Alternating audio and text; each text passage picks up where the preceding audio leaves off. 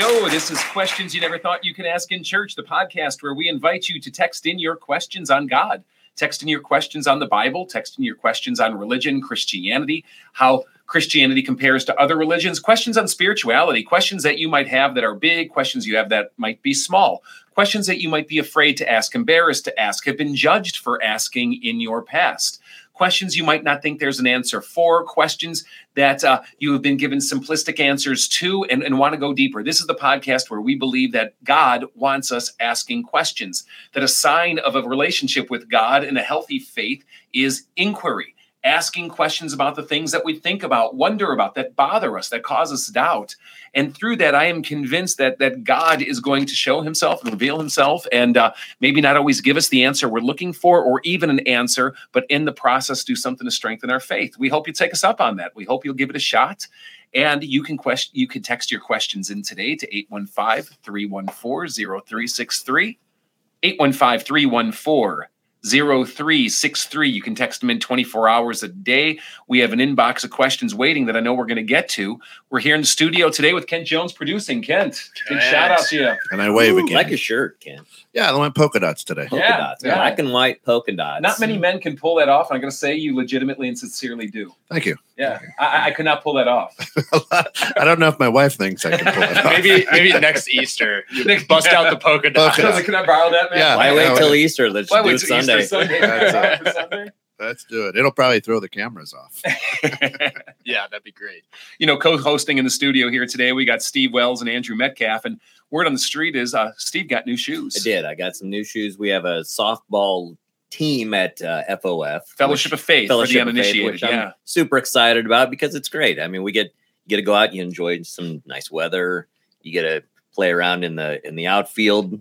Hopefully not getting chased by bees out there or mosquitoes. Are you chasing butterflies in the I outfield? am probably. Like the kid picking dandelions in right field. Sometimes it gets a little boring, But most of the time, you were out there with me last year. Outfield, yeah. And we were busy. Yeah. We were busy. We have some big hitters in that league, So, and then some that don't hit at all. That's when it gets boring. That's why I did not sign up. You're welcome. Steve Fromis online says, here for 20 minutes. Well, hey, thanks for joining us for those 20 minutes. We'll try and make the best of those. Let's just sit in silence until he's gone. We'll talk about Steve's shoes until about noon or until about 1 p.m. And then. So literally my old shoes, the bottoms came off because I ran so just fast. Running too fast. Just like the heat, the flames, I bet were just coming out the side. So I had to look at that man. So I had to buy these from China. Okay. Because that's where shoes come from. And they were $30. I bet those are going to last. I wasn't going to pay those are going to last for years. $120 from Adidas for co-ed softball church league. It's not worth it. Is that what you're saying? I don't think it is. You get pretty competitive though. Andrew, money down right now. By game 3, he's got duct tape wrapped around these things. Absolutely. Absolutely. We'll see how long they last. If they do well, then I'll report back. If they don't, well, I'll report that too. So. Now, did you have to, because usually when you get stuff direct from China, the sizes are way wrong. Did you have to get like size 47 shoes? No, this actually said I have small feet, so I wear an 8.5. Okay. So I think Maya's feet are like the same size as mine. It's a wonderful thing when you can share shoes with your daughter, though, isn't it? especially high heels. My daughter Riley and I are having this. She actually wears the same size shoe as I do, and I'm a size 12 men. That's interesting. Yeah, she could put on my boots. I could put on her heels, of course. And we both look great. So Sunday outfit. It really accentuates my calves, Kent's polka dot shirt, a nice shirt from Riley, and some heels. This is gonna be good. But only when Steve wears the shoes. It's got to be a solid thing that day. Yep. Comment on Facebook what you want to see Dave wear. I also have I'm repping our new Nebraska gear right here. Do you see this? I'm actually digging that shirt. It is the American flag too, and it goes to support the suicide. 22 vets a day. 22 a day. So you buy one of these and goes to help the organization battle that. So you guys know this, but I'm kind of a workout fanatic. You never tell by looking at me, but I actually do enjoy doing it. And I got into HIIT, which is that high intensity interval stuff. and I would go to this this boot camp is what they called it, and they would run it like it's a lot of body weight boot camp. I always see exercises. those when I'm driving by in the morning, and all the people like flipping tires and and like, sledgehammers. That looks and horrible. A bunch of people outside the building smoking. Yeah, Yeah, exactly that too. No, but honestly, phenomenal workout, and you don't get bored because you're constantly moving, and the high intensity is like you're dying for breath. But the guy that would run it for us, very military-minded guy, and I don't know if he ever served, but I know his son was a ranger and very just pro-patriot, if I can put it that way, pro-soldier that way. And everything was done in series of 22s if we weren't on a clock. Yeah. And for years, I had no idea why we were doing everything in series of 22s. It's like flip the tire 22 times, do 22 hits on the sledgehammer, 22 push-ups, 22 this. Is that a biblical number? Not really. No, because it goes back to 22 veterans a day commit suicide. Okay. And it was it's cool how something like that without explanation, when you finally find it out, sinks into your psyche so much and you realize just how prevalent it is. Right. Well, my own dad's in that number, right? But no, good shirt, man. Good shirt. I noticed in the intro of the podcast today, you said, this is the podcast that God, and I was like, that God wants you to listen to. That's what I thought you were going to say. That would be pretentious. Like where God wants you to ask questions. I was like, okay, wow. Yeah, I think he does. Where we believe God wants you to ask questions. Yeah. It's somewhere in one of the books of the Bible that you don't read very often. This podcast is set apart. This podcast.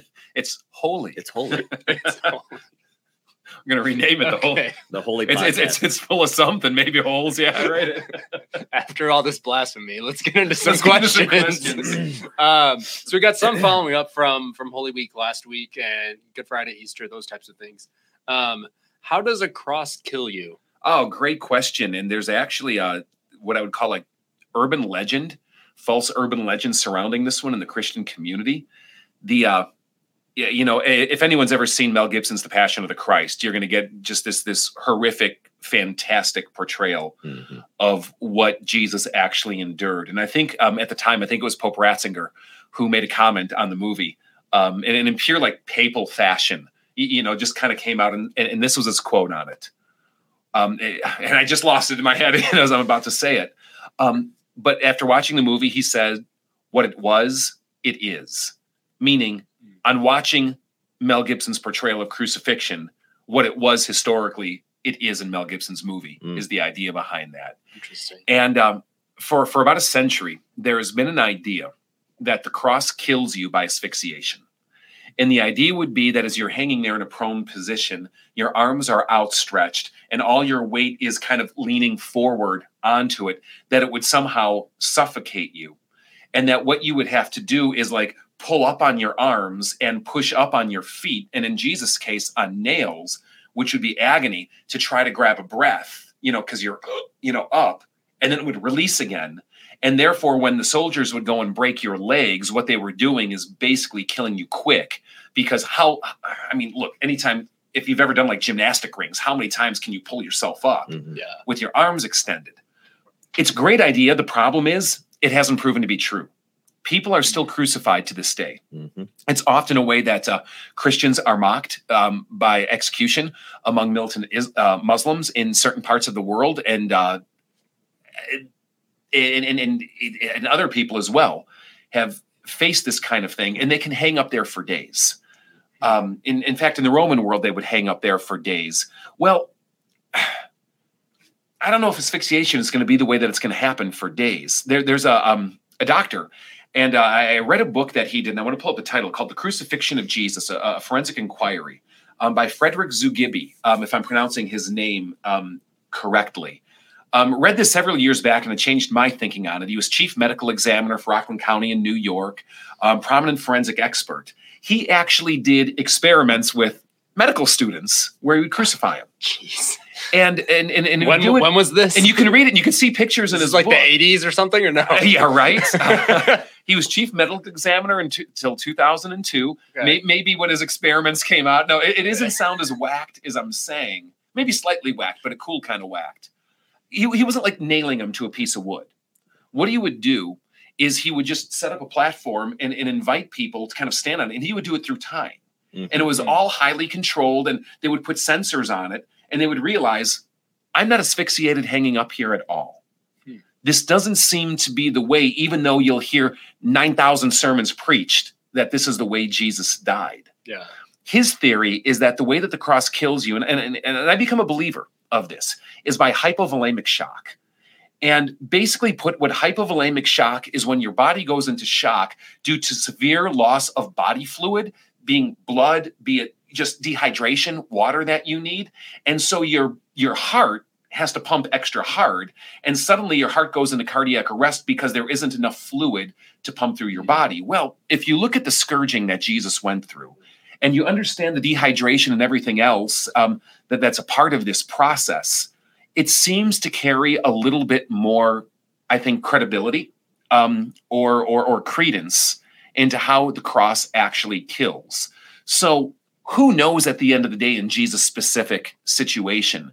But it seems that that would be a more likely scenario by which a cross kills people, either over days or after a severe flogging like Jesus endured more quickly, if you will, from all the blood loss leading to hypovolemic shock and cardiac arrest. And if you're a doctor out there listening, we encourage you to come and maybe take my non-medical knowledge and add to it and point back. But I'd You encourage said a to lot check of out the medical book. words, so it sounded. Well, I read up a lot on it, and sounded this is a legit. forensic inquiry, and I'm reading it as a non-specialist. But it certainly held logic to me, especially given other scenarios where you're seeing that asphyxiation doesn't seem to be the way to go.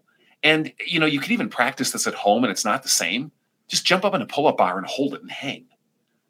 It's not as easy to breathe, but you're not really asphyxiating.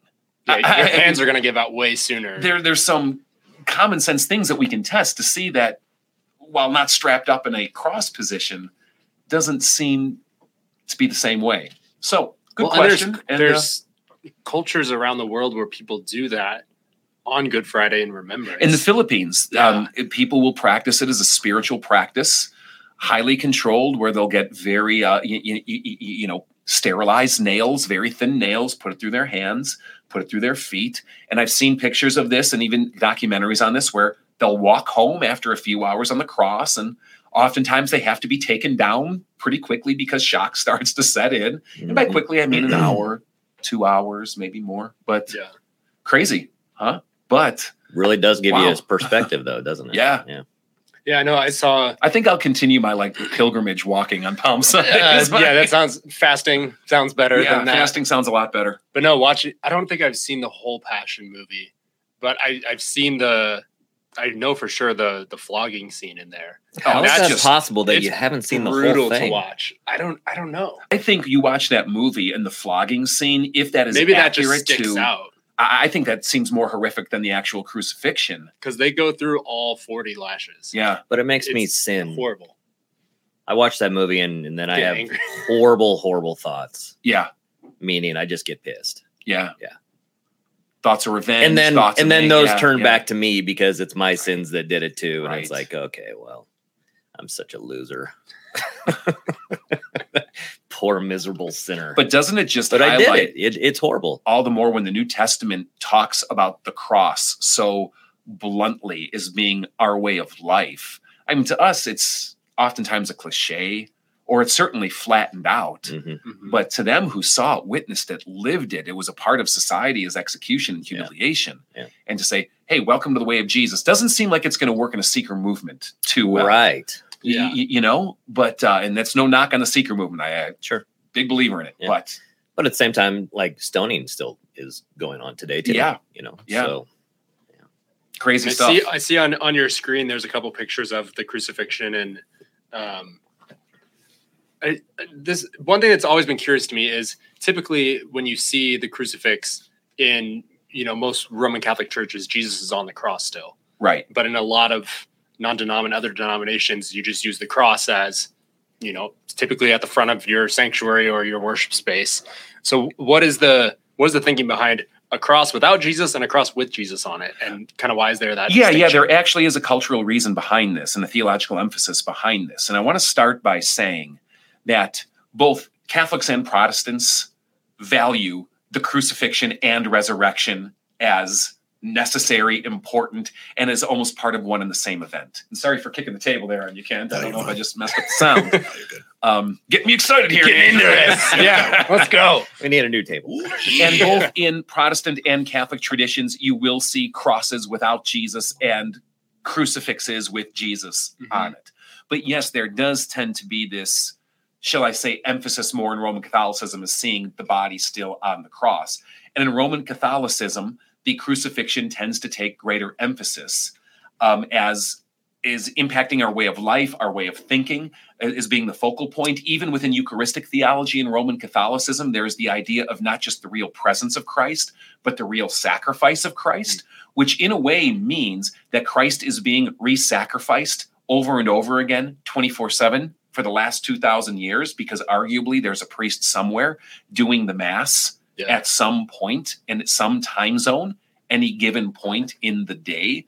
And so it becomes that greater focal point, while Protestants, not undermining the cross or shouldn't be undermining the cross, have often run to the resurrection as being the focal point and the victory that comes through that. Both are true. Both are important. Both need to have an emphasis, and we can always be guilty of overemphasizing one at the other. But nonetheless, that's kind of how it's worked into church tradition. Interesting. Yeah, it's something I've always been curious about. Yeah, like why there was that distinction, but it's more cultural and kind of what they emphasize. And it's interesting, even in Lutheran theology, which often tends to be a hybrid of modern day Protestantism with Catholicism. I mean, that's not really doing it justice, but let's go with it for a moment, where Luther is very, shall I say, fixated on the cross. You'll see Luther write and talk and reference the cross far more than resurrection, if you will. And there's a strain within Lutheran theology that's even called the theology of the cross, almost as opposed to what they will call the theology of glory. And yet, while not absent in Lutheran churches, you tend not to see crucifixes with the body nearly as much as you do in Roman church that I Catholicism. grew up with was Lutheran Church, Missouri Synod, and we had Jesus was on the cross. Okay. My dad hated it. Like just couldn't Just, it stand was it. just creepy to him. Yep. Grossed him out. Yep. Yeah. And he's like, Yeah. I can't pay attention to anything going on right now because all I can focus on is what I'm seeing in front of me. So what was it? Was it the crucifix like the day he was crucified, or is it the one where Yeah. he's hanging out in like an alb and stole and Nope. you know? Nope. It was brutal. Yeah. Yeah. So you get to see that every time you go into church. I was at a conference a few years back in Springfield, Illinois, and it was a Missouri Synod conference, I think called with a doxology group or something. Interestingly enough, it was all about modern day demon affliction and possession and exorcisms, and they had an exorcist there. But it was in this, and I believe it was a Roman Catholic monastery or church or chapel of some kind. And it had the coolest crucifixion I'd ever seen at church. And I don't remember the name of this church. I'd have to look it up. But it had one of those giant like crucifix things, just like you're talking about, but it was embedded in a skull. And so you had this busted open skull at the bottom, which is horrific, but that like actually appeals to me. Yeah. And is powerful to me. But the imagery of just the destruction of death through death had such potency to me. But man, I get what your dad's talking about. And I've talked with some former Roman Catholics who go to FOF who are just to this day haunted by crucifixes. Yeah.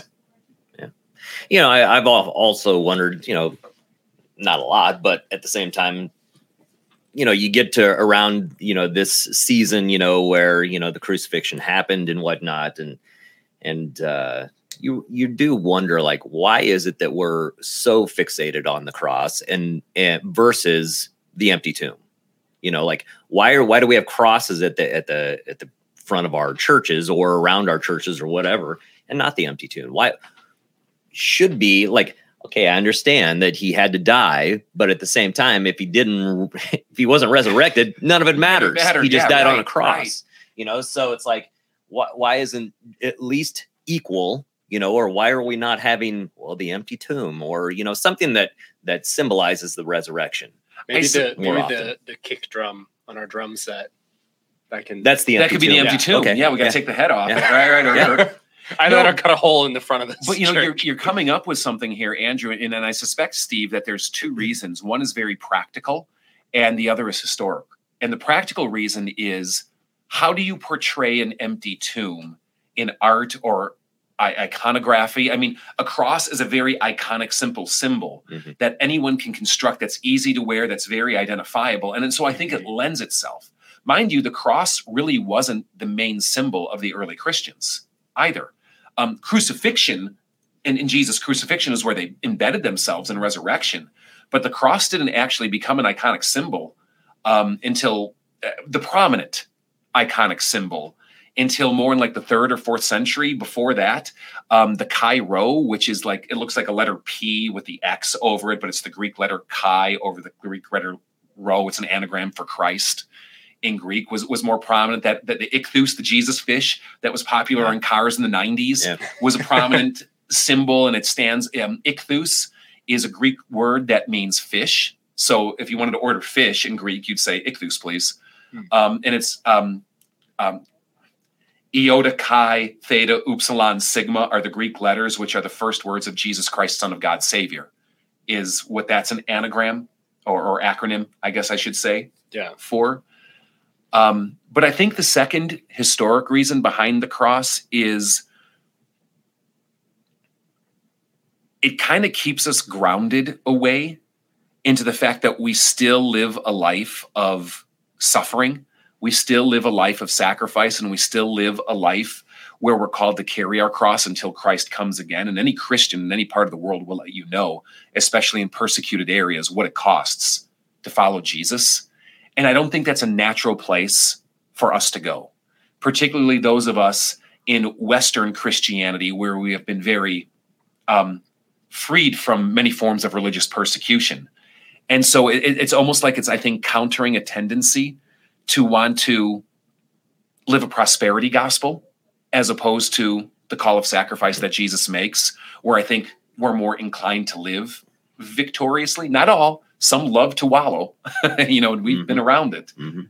But at the end of the day, I think it's why we need to emphasize both. Talk about it as a Christ event, crucifixion and resurrection, both speak into our I think you nailed something right there, the event, because I think a lot of churches too, it's kind of like the golden calf syndrome, where you have to have the cross. And if you touch that cross or remove that cross or move it somewhere, right. It's like, well, yes, I understand that it's important to you. But at the same time, is it important to you because it's a cross in our building, or is it important to you because it's an event that happened and our Savior died on that cross? And where the symbol becomes a God, right? And the substance of what the symbol refers to. And then you see people doing the most ungodly things and treating people in the most ungodly way in defense of a symbol. And I understand the power and potency of a symbol. I mean, I'm not knocking some of where it stems from, but I'm so with you. It gets so misguided. Yeah. We should test our congregation. Just remove the big wooden cross in the corner and see what happens. I'm pretty sure. Replace it with a giant fish. Just making the Billy Bass, the singing fish on the wall. Just get a 20-foot singing fish on the wall. We have something similar to that because we have a new cat, so of course Barbie has bought in this cat anything that it wants. Or anything that she wants for the cat. So I couldn't care less. Stupid flopping fish that just, I'm like, what does that sound? Like it'll be on one of our wooden floors, and all you hear is this. I'm thinking, what is that? Oh, it's the fish. Well, the cat's nowhere near the fish, so can we shut the thing off? No, you cannot. No. The cat might come back to it. Anyway. It's all about the cat. Real quick. And then we'll get to Gene's question. We just came off a Holy Week, and I don't know how many of our listeners are people that were a big part of Holy Week for us at FOF, but a huge shout out just to all of our volunteers and techs and musicians and coffee bar and all those people that just put in so much time and effort into it. We have the best team, and just talented people, and just the hearts are huge. So if you're listening out there, thank you. And even one on top of that, I don't know how many of our listeners are church workers. Yeah. And, around the country and around the globe, those of you in your own local churches who have just been pouring your guts and soul into trying to create experiences and events and worship opportunities to help people meet Jesus, see Jesus, just, maybe you're walking off Holy Week and it was like a huge success and you're just feeling great. Maybe you're walking off of it feeling defeated because like no one came or everyone's kind of like yawning through what you poured your heart into. I mean, it's brutal work and it's hard what you guys are doing out there. And we want to thank you too for the way that you keep stepping up to the plate to try to be a prophet, to try to be a witness, to try to be someone who is sharing what you've experienced with others. And way to go on that. Yeah. And there is a little vulnerability there where it's like, you have these ideas, you want to be creative, and you try certain things and sometimes they work and sometimes they don't. Fell flat on its face. Our dry ice and did not work. The dry ice worked for about 10 minutes. But hey, I thought it was cool, Andrew. We learned something. We learned we need more dry ice. More dry ice, more cowbell. More cowbell. Anyway, no, I thought it was good. Yeah. And you know what? All of and the thanks services, to you two. I mean, you guys. the services went well. Yeah. So. Yeah. So we have a question here from Gene. If we can throw that up. Why will the tribe of Dan be replaced by the tribe of Manasseh? Revelations 10. And can we assume that the 144,000 will come from the Jews for Jesus? Yeah, Gene, thanks for your question here today. What Gene is referring to by this question is a passage that comes out of the book of Revelation, where it says there'll be 144,000 who did not take the mark of the beast, but that will be marked by God instead. And this 144,000, many people have made the mistake of taking it very literally. I think it's meant to be a symbolic number, like most of the book of Revelation is meant to be interpreted for the people of God. Well, Mormons. Jehovah's Witnesses, actually, among others. But even within some sects or branches of Christianity, they'll take it as a very literal kind of subset. And the numeric significance behind the numbers is, of course, 12 is a hugely significant number in the Bible. 12 tribes of Israel. It's why Jesus chooses 12 apostles. It's very intentional. You got a 12 times 12. That's 144, right? The Old Testament people of God, the New Testament people of God. 10 is a number of completion and significance you'll find in the Bible. And there's always this exponential kind of idea to go like, from like good, better, best, like the standard to comparative to superlative. So it would be 1,000 is often a common way of talking in the Bible as being the totality of completion. It's not because they couldn't count beyond 1,000, but it just numerically works that way. That's also why the millennium is talked about 1,000. It's the total complete period of time, not a literal 1,000 years. Some Christians would disagree with me, but not as I interpret it.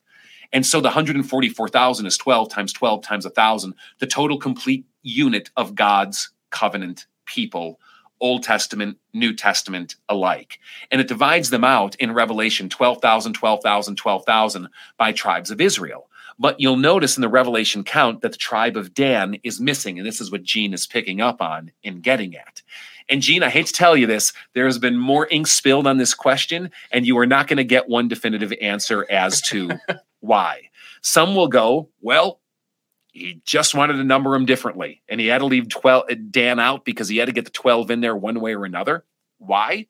Because how many tribes of Israel are there?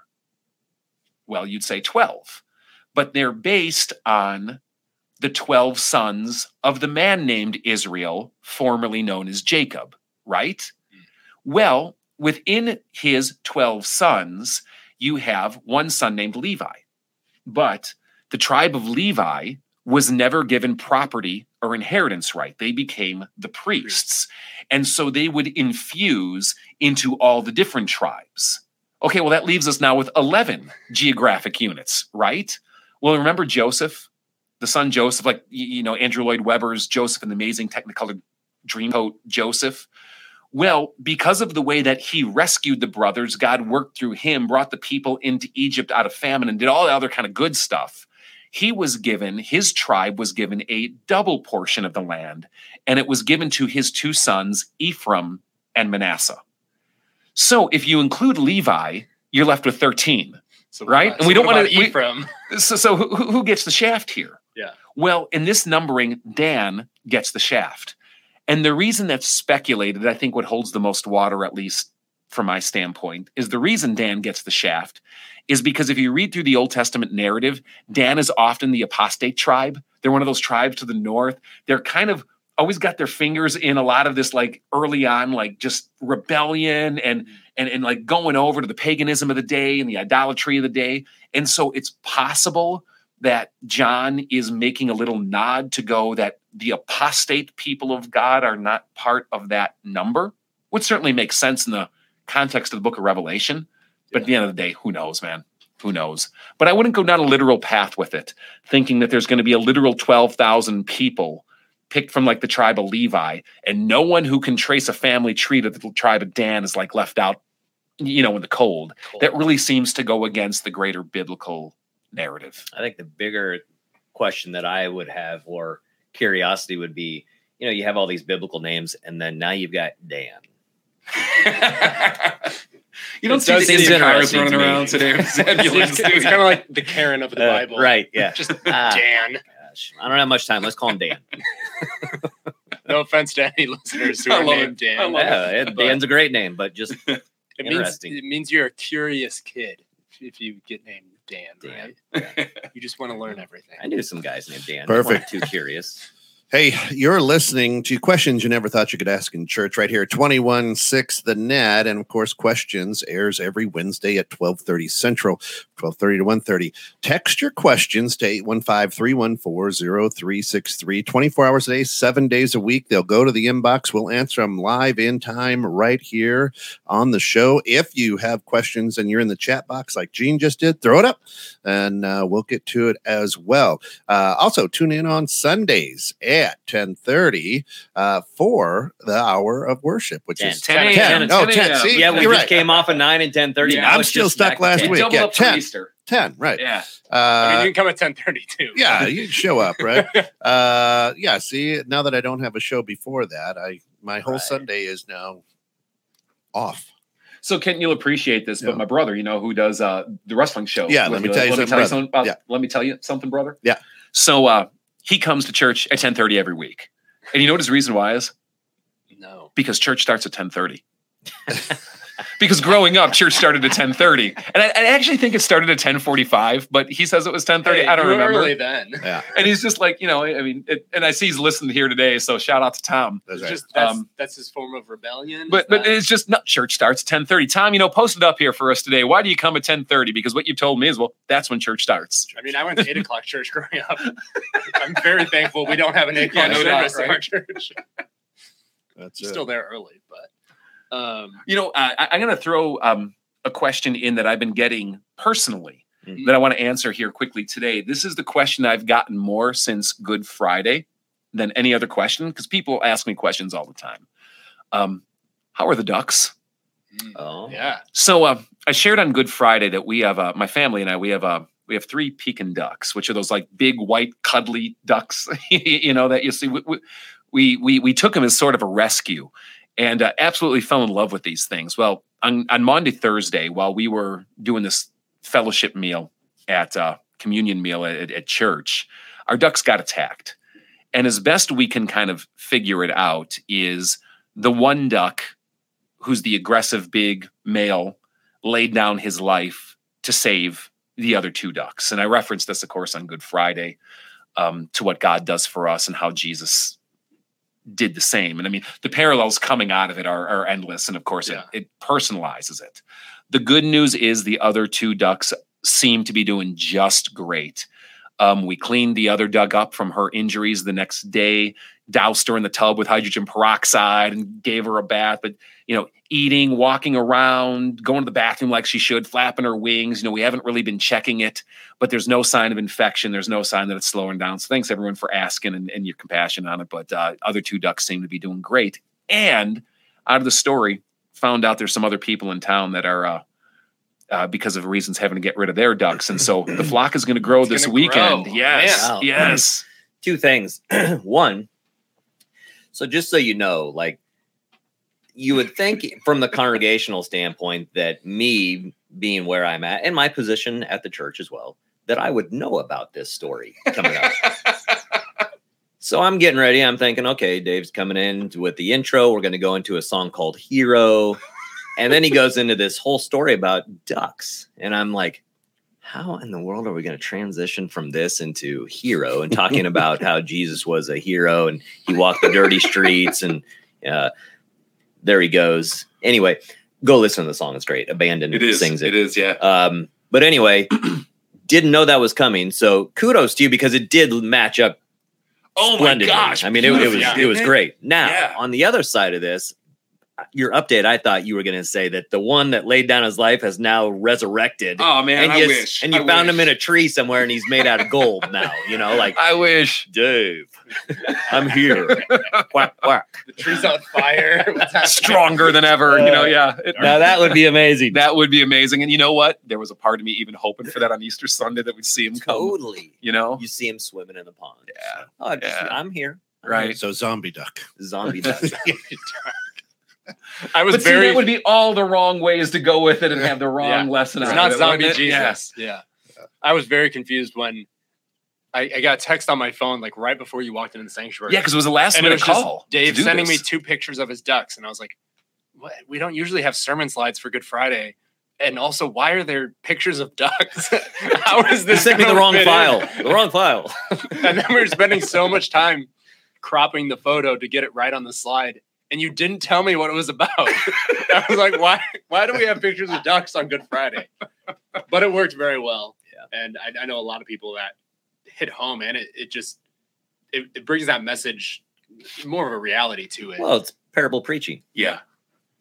And I'll tell you, I was having a moment where I was more, shall I say, emotionally affected by the loss of this duck that I loved. Yeah. I mean, truly, than by Jesus' crucifixion. Mm. Kind of going, not that I should have less compassion for the duck. Right. No, not at all. Right. But how can God use this to speak to me, to remember exactly what he did for me? And it became something very personal and spiritual even for me in the process. So, yeah. Maybe instead of our tagline being disciples who make disciples who make disciples, it's fellowship of faith. Come hear about Jesus through the words of a duck. You know what? I think that sign would actually probably draw more people. Probably. Yeah. I think that'd be good. I think we got a new sign. But then, the rumor would be is that FOF is a bunch of quacks. Yeah, that's true. Oh. He was working that one. Dad over. joke. Dad joke. You wrote that one last night, didn't I you? did. That just came. That's how good my brain is. Please send your Steve's comments. on fire. That's what I was thinking about during your sermon about ducks. Yeah. Please It's like, send I your- don't know how it relates to Jesus, but I've got a great joke. Got some jokes here I could tell during Good Friday. Anybody want to hear them? The thoughts and opinions of the people on this show are not necessarily. Yeah. So let's go to another question here.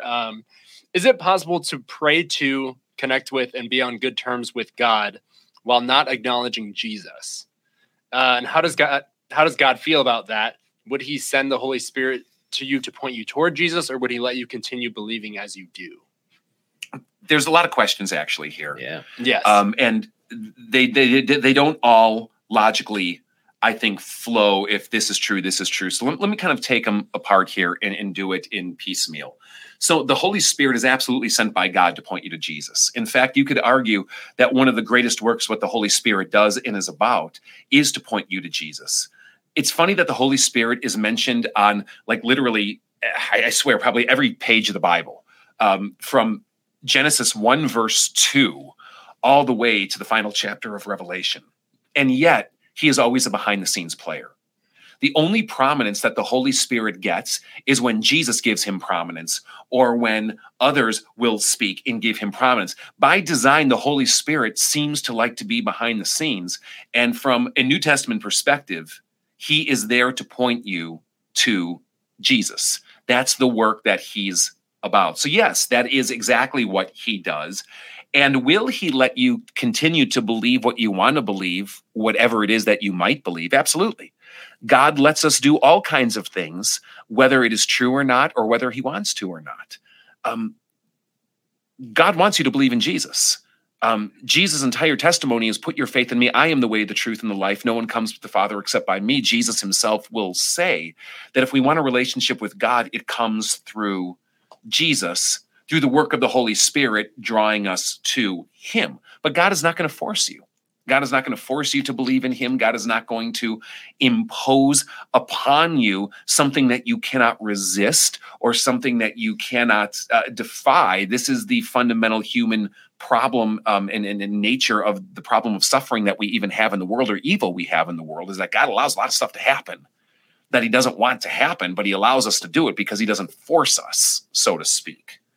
But to the first question, is it possible to pray or connect with God or be on good terms with God while not acknowledging Jesus? According to Jesus, the answer is no. We, of course, might feel good about God, like God, be attracted to God, pray to God, and feel a connection with God apart from Jesus, as many people do.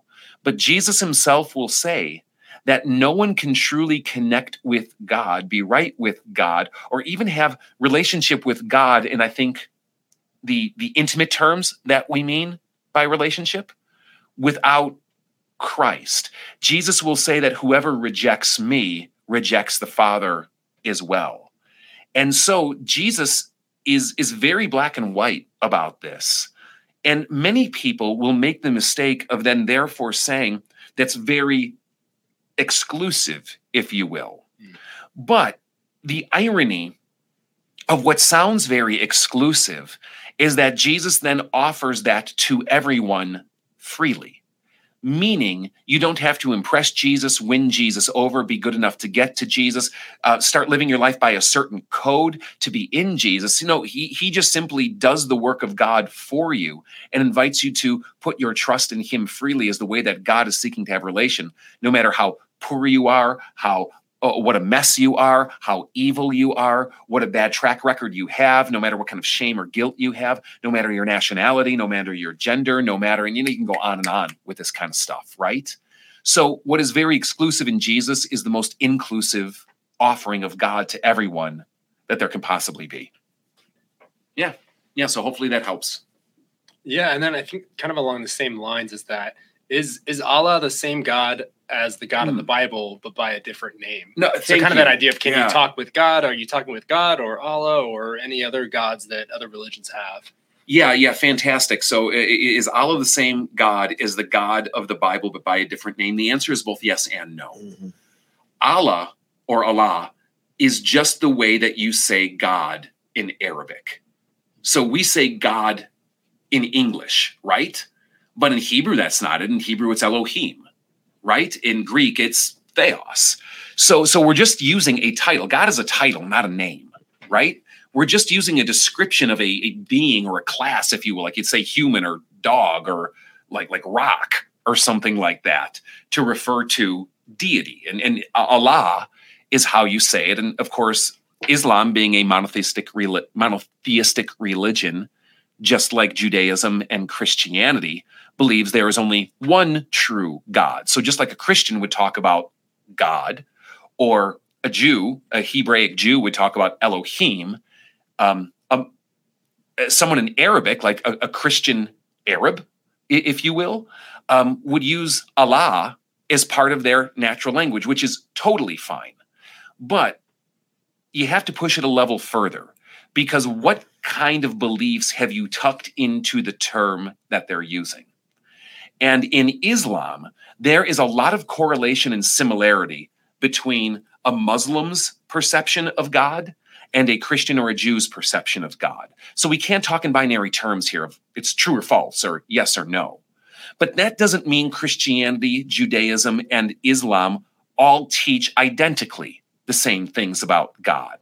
And if you're importing into Allah as a reference point from a Muslim way of thinking about God, there will be true things there, but there will also be false things there, as I speak from a Christian perspective and believe that Christianity is the true revelation of who God is.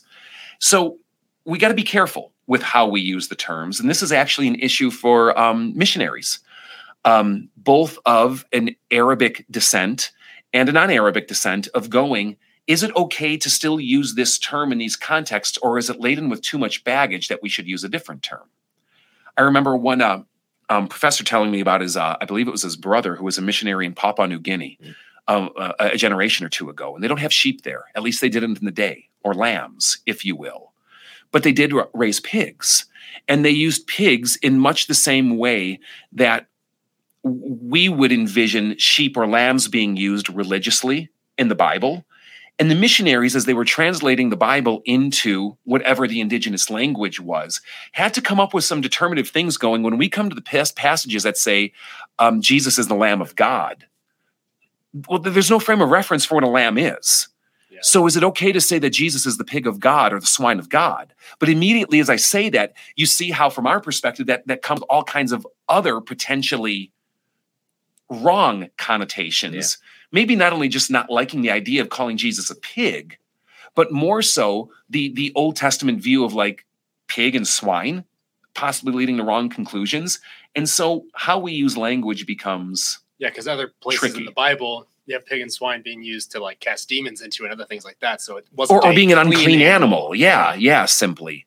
And so I like how C.S. Lewis has always approached this question with be it paganism or other religions, where it's not so much talking about right and wrong in absolute binary terms, but if Jesus is truly the full revelation of who God is, elements of the truth of God's revelation can be found in other religious systems of whatever stripe and variety. And those can be windows to then point you to the truth of God, by which you can then through Jesus discover the greater truth of what God is, and maybe step away from some of the corruptions or misunderstandings of who God is as well.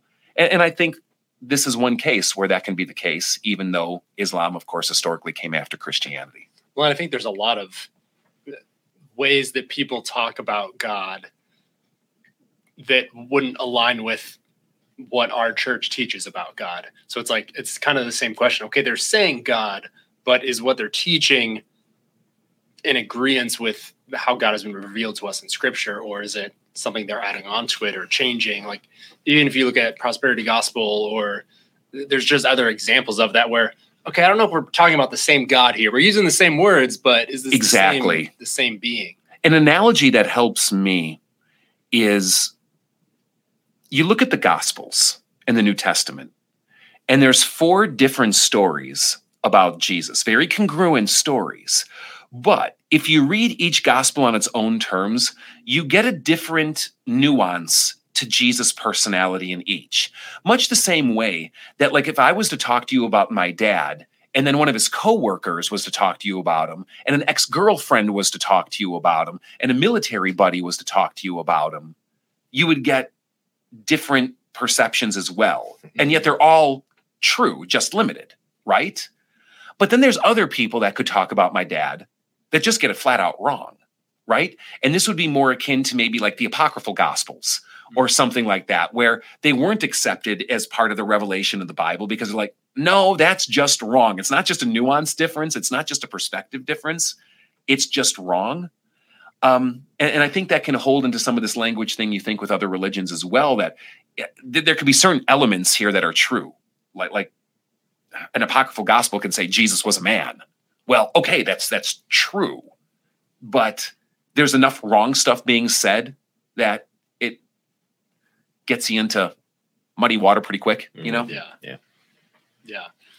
I think this next question, the prosperity gospel kind of got me on this track of mine, but they're asking, when we acknowledge a blessing from God, like our family, home, money, etc., is it also saying those who do not have those things are not blessed by God? It shouldn't be. Yeah. It's a great question. Thank you for asking. And here's the reason why it's not, or at least shouldn't be. I say shouldn't be because I do believe that people have done that wrongly, or believe that wrongly. And I'm allowing that occurs, but I'm just saying it's not right and not the way of God. It's because fundamentally, God does not bless us all the same.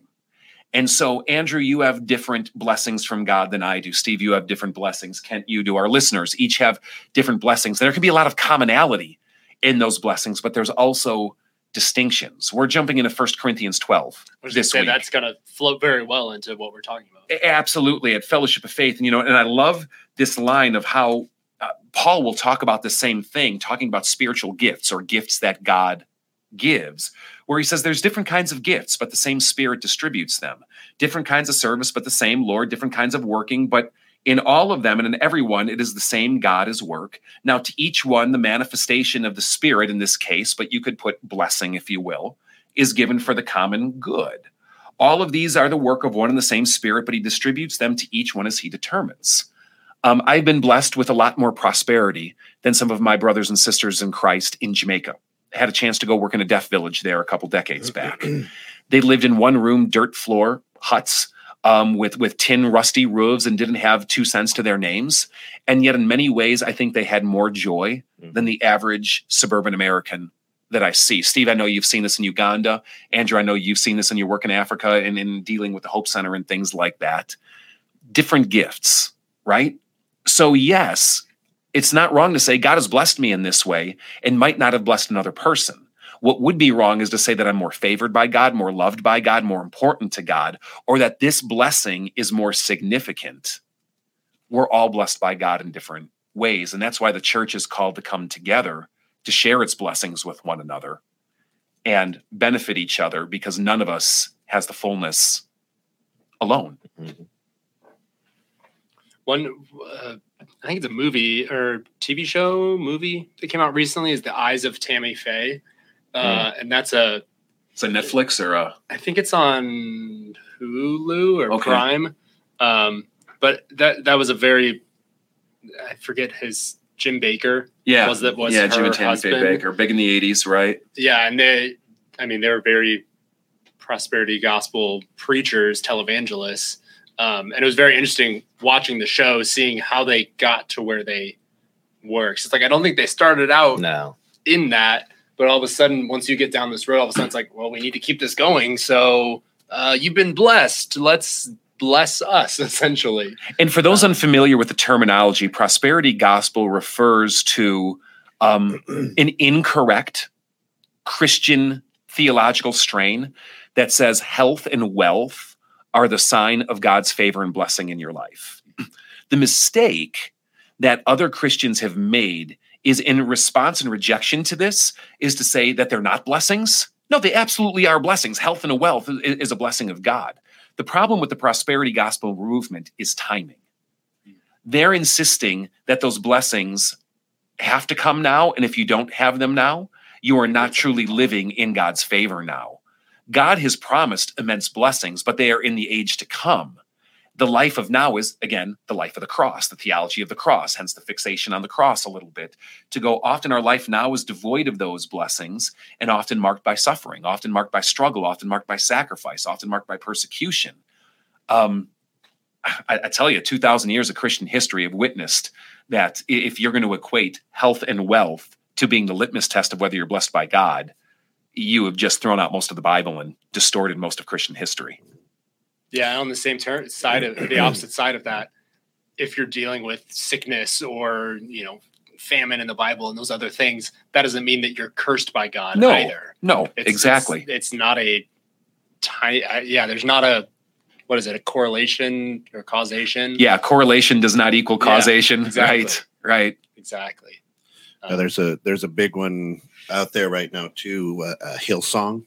Yeah, I watched that. The documentary on Hillsong. So I keep hearing about this one. I gotta. Which one? What network's that? It's on Discovery Plus. Discovery Plus. Yeah, it's interesting. That's why I haven't seen it. And it's the same thing. The prosperity piece and how frail humans are, and how they can be misled very, very easily. and we can also be misled by media as well, Yeah, and how absolutely. they can spin things. And so I often wonder, I'm sure there's some of the stuff that is true on there. I'm sure there's stuff on there that has just been totally over exaggerated and to come up with Caricaturized Right. and made into a good story that'll sell. Yeah, and it's hard to sift.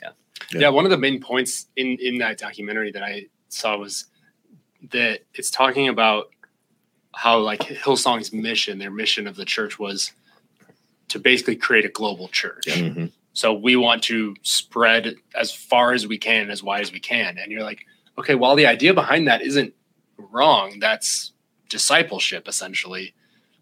What is the reasoning behind it? As And the long as it's methods that you're Christ's using to get church. there. Yeah, and not our brand. Yeah. So I watched it right before Hmm. Holy Week, and all of a sudden I started thinking okay, how are we aligning within this of okay, yes, our church, we want to reach more people with the gospel, but making sure that isn't becoming the gospel itself. The way of reaching them isn't the gospel. It's no, the gospel is the gospel. And we're trying to promote that, not just promote the fact that we are promoting something. Right. Well, and then it kind of lends yourself you see a lot of churches right now dying. Yeah.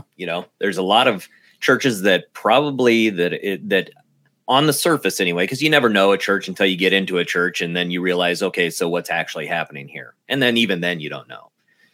But there's a lot of churches that are seeing numbers dwindling. They can't afford to keep their doors open unless they've got money stashed away or whatever. So the question would be is why one church versus another? Why does God allow one church to flourish and another church just to die? For instance, Hillsong, they did wonderful things. There was a lot of good that did come out of Hillsong. Yeah. Music wise, I think there was a lot of creativity that really spawned a lot of Christian artists to continue to write music. But why did they have that success? And now the little church that, is preaching the gospel and doing faithful and good and filled with love. Yeah. And they're just dead, and so curious, what are your thoughts on that? I don't have a good answer. There's some comedian, I don't remember who it was, that was talking about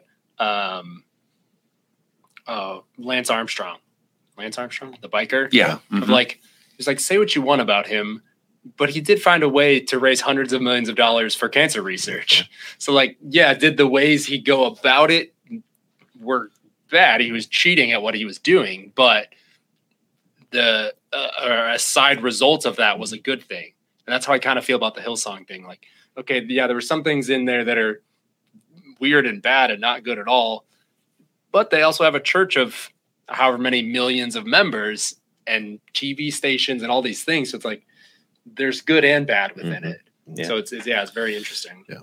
The way I'd answer that is go back to that old song, I am the church, you are the church, we are the church together, right? So anytime you're dealing with people, there's flaws, we're sinful, and I may be very charismatic and full of the Spirit, and the people who end up following may start following my charismatic piece. Mm-hmm. And God allows me to have that charismatic piece because that's who I am. But as I've told a lot of people in my life is be careful who you're going to church for or why you're going to church and what's happening there. A big church down in Houston, I've never heard of this church. The leader of that church, isn't even ordained. No. And you don't even have to go that far. Right. How often do we see this even in the local church that that no one outside of that area has heard of, but it's still a personality cult where I come here because I really like either the pastor or the worship director. It's some staff member that they attach onto completely separate from any designs or intentions by that staff person, but they're almost there more for that person. Yeah. And to your question of so many churches dying, I think it's a very complicated answer and doesn't come down to one. Yeah. Right. But so often I wonder if the Apostle Paul was to walk into a church today and see it on the typical American model where it is ministry is done by a select paid few, as opposed to church being a commitment of a group of people to do life together. I don't know if he would really recognize it. I would love to him to write us 3rd Corinthians or, 3rd McHenryans or, whatever city you have to be in. Because my question when these small churches often die is, okay, maybe your pastor left, and I'm not undermining the significance of that. Maybe you can't afford this building that needs so much maintenance that it's just not capable to keep it open. But why aren't you still meeting in a living room? Mm-hmm. Why aren't you still floating $100 between you to some local back room of an American Legion? Why aren't you just going and doing lunch together at the local pub and spending 2 hours there and spending your money on food? But what you're doing is you're praying together, you're reading the Bible together, you're worshiping together, because the church is not dependent on money. The church is not dependent on facilities. The church, or shouldn't be, dependent on even training, if you will. And I'm not underestimating or undermining the value that those things can bring. But why can't the 20 of us continue to meet together and just commit to do life together in Christ? Even if we don't have a building to meet in. Right. That was one of the things that I loved about the Monday, Thursday experience at our church, was just seeing everyone gathered at their tables sharing a meal together. 'Cause it's like, this looks like what the church should be doing. And that was your first experience, right, Andrew? Like that. And Yeah. yours too, Steve, wasn't it? Yeah. Yeah, and that was just very cool to see people. And then especially once the meal started, people are getting up and talking to other tables and all this stuff. It's like, yeah, this interaction is not about sitting and listening to someone preach or listening to music or watching a video or anything. It's the community. It's true community communion. And while And I, how easy is it to get away from that? while I loved it, here's one thing that, Yeah. that saddens me about it a little bit is that we have to have one day a year called Maundy Thursday For it to in happen. order To do for that it. to happen. So Right. it's like, Oh. what? Wait a second, guys. Like, if we're truly in community and our church is called Fellowship of Faith, then do it all the time. Why is this not every week? You know, like in some capacity. because you enjoyed it on that night. Well, Yeah. continue to do it then. You Yeah. know, it doesn't have to be at the church. Do it in homes. Do it in Right. restaurants. Do it in wherever. You know, after a softball game. Yeah. So anybody that wants to come to the bar after the softball game, hit me up. But it's that Acts 2 picture, Acts 2, 44, 45, whatever it is. They continue to meet daily in the temple courts. And then the next phrase is breaking bread in their homes and eating together with glad and sincere hearts. Yep. I mean, that was how they called it a feast. Right. Communion was a feast in the early church. And who doesn't love that song? This is a feast of victory. You know, goes I around. yeah. I love that. I love that song. All right, next week, next communion service. Let's bust it out. Let's do Get the loops going. metal version. Well, hey, we hit about 1:30. We're a few seconds over here. Want to thank you guys for listening today. This is Questions You Never Thought You Could Ask in Church. And if we did not get to your question today, don't worry. It is important to us. We're so glad that you're asking, and it is in our inbox. We will get to it as soon as we can. You can text in your questions 24/7. You don't just have to wait till the show's in progress. They'll go straight to our inbox, and we'll get to them. The number is 815-314-0363, 815-314-0363. Visit us at fellowshipoffaith.org. Catch past episodes on Spotify, Apple, whatever your podcast provider happens to be. We go live every Wednesday afternoon at 12:30 p.m. Central Time with replays of this podcast throughout the week. Hope you'll tune in. Hope you're learning something about God. Hope you're growing in your relationship with Him. God bless, guys.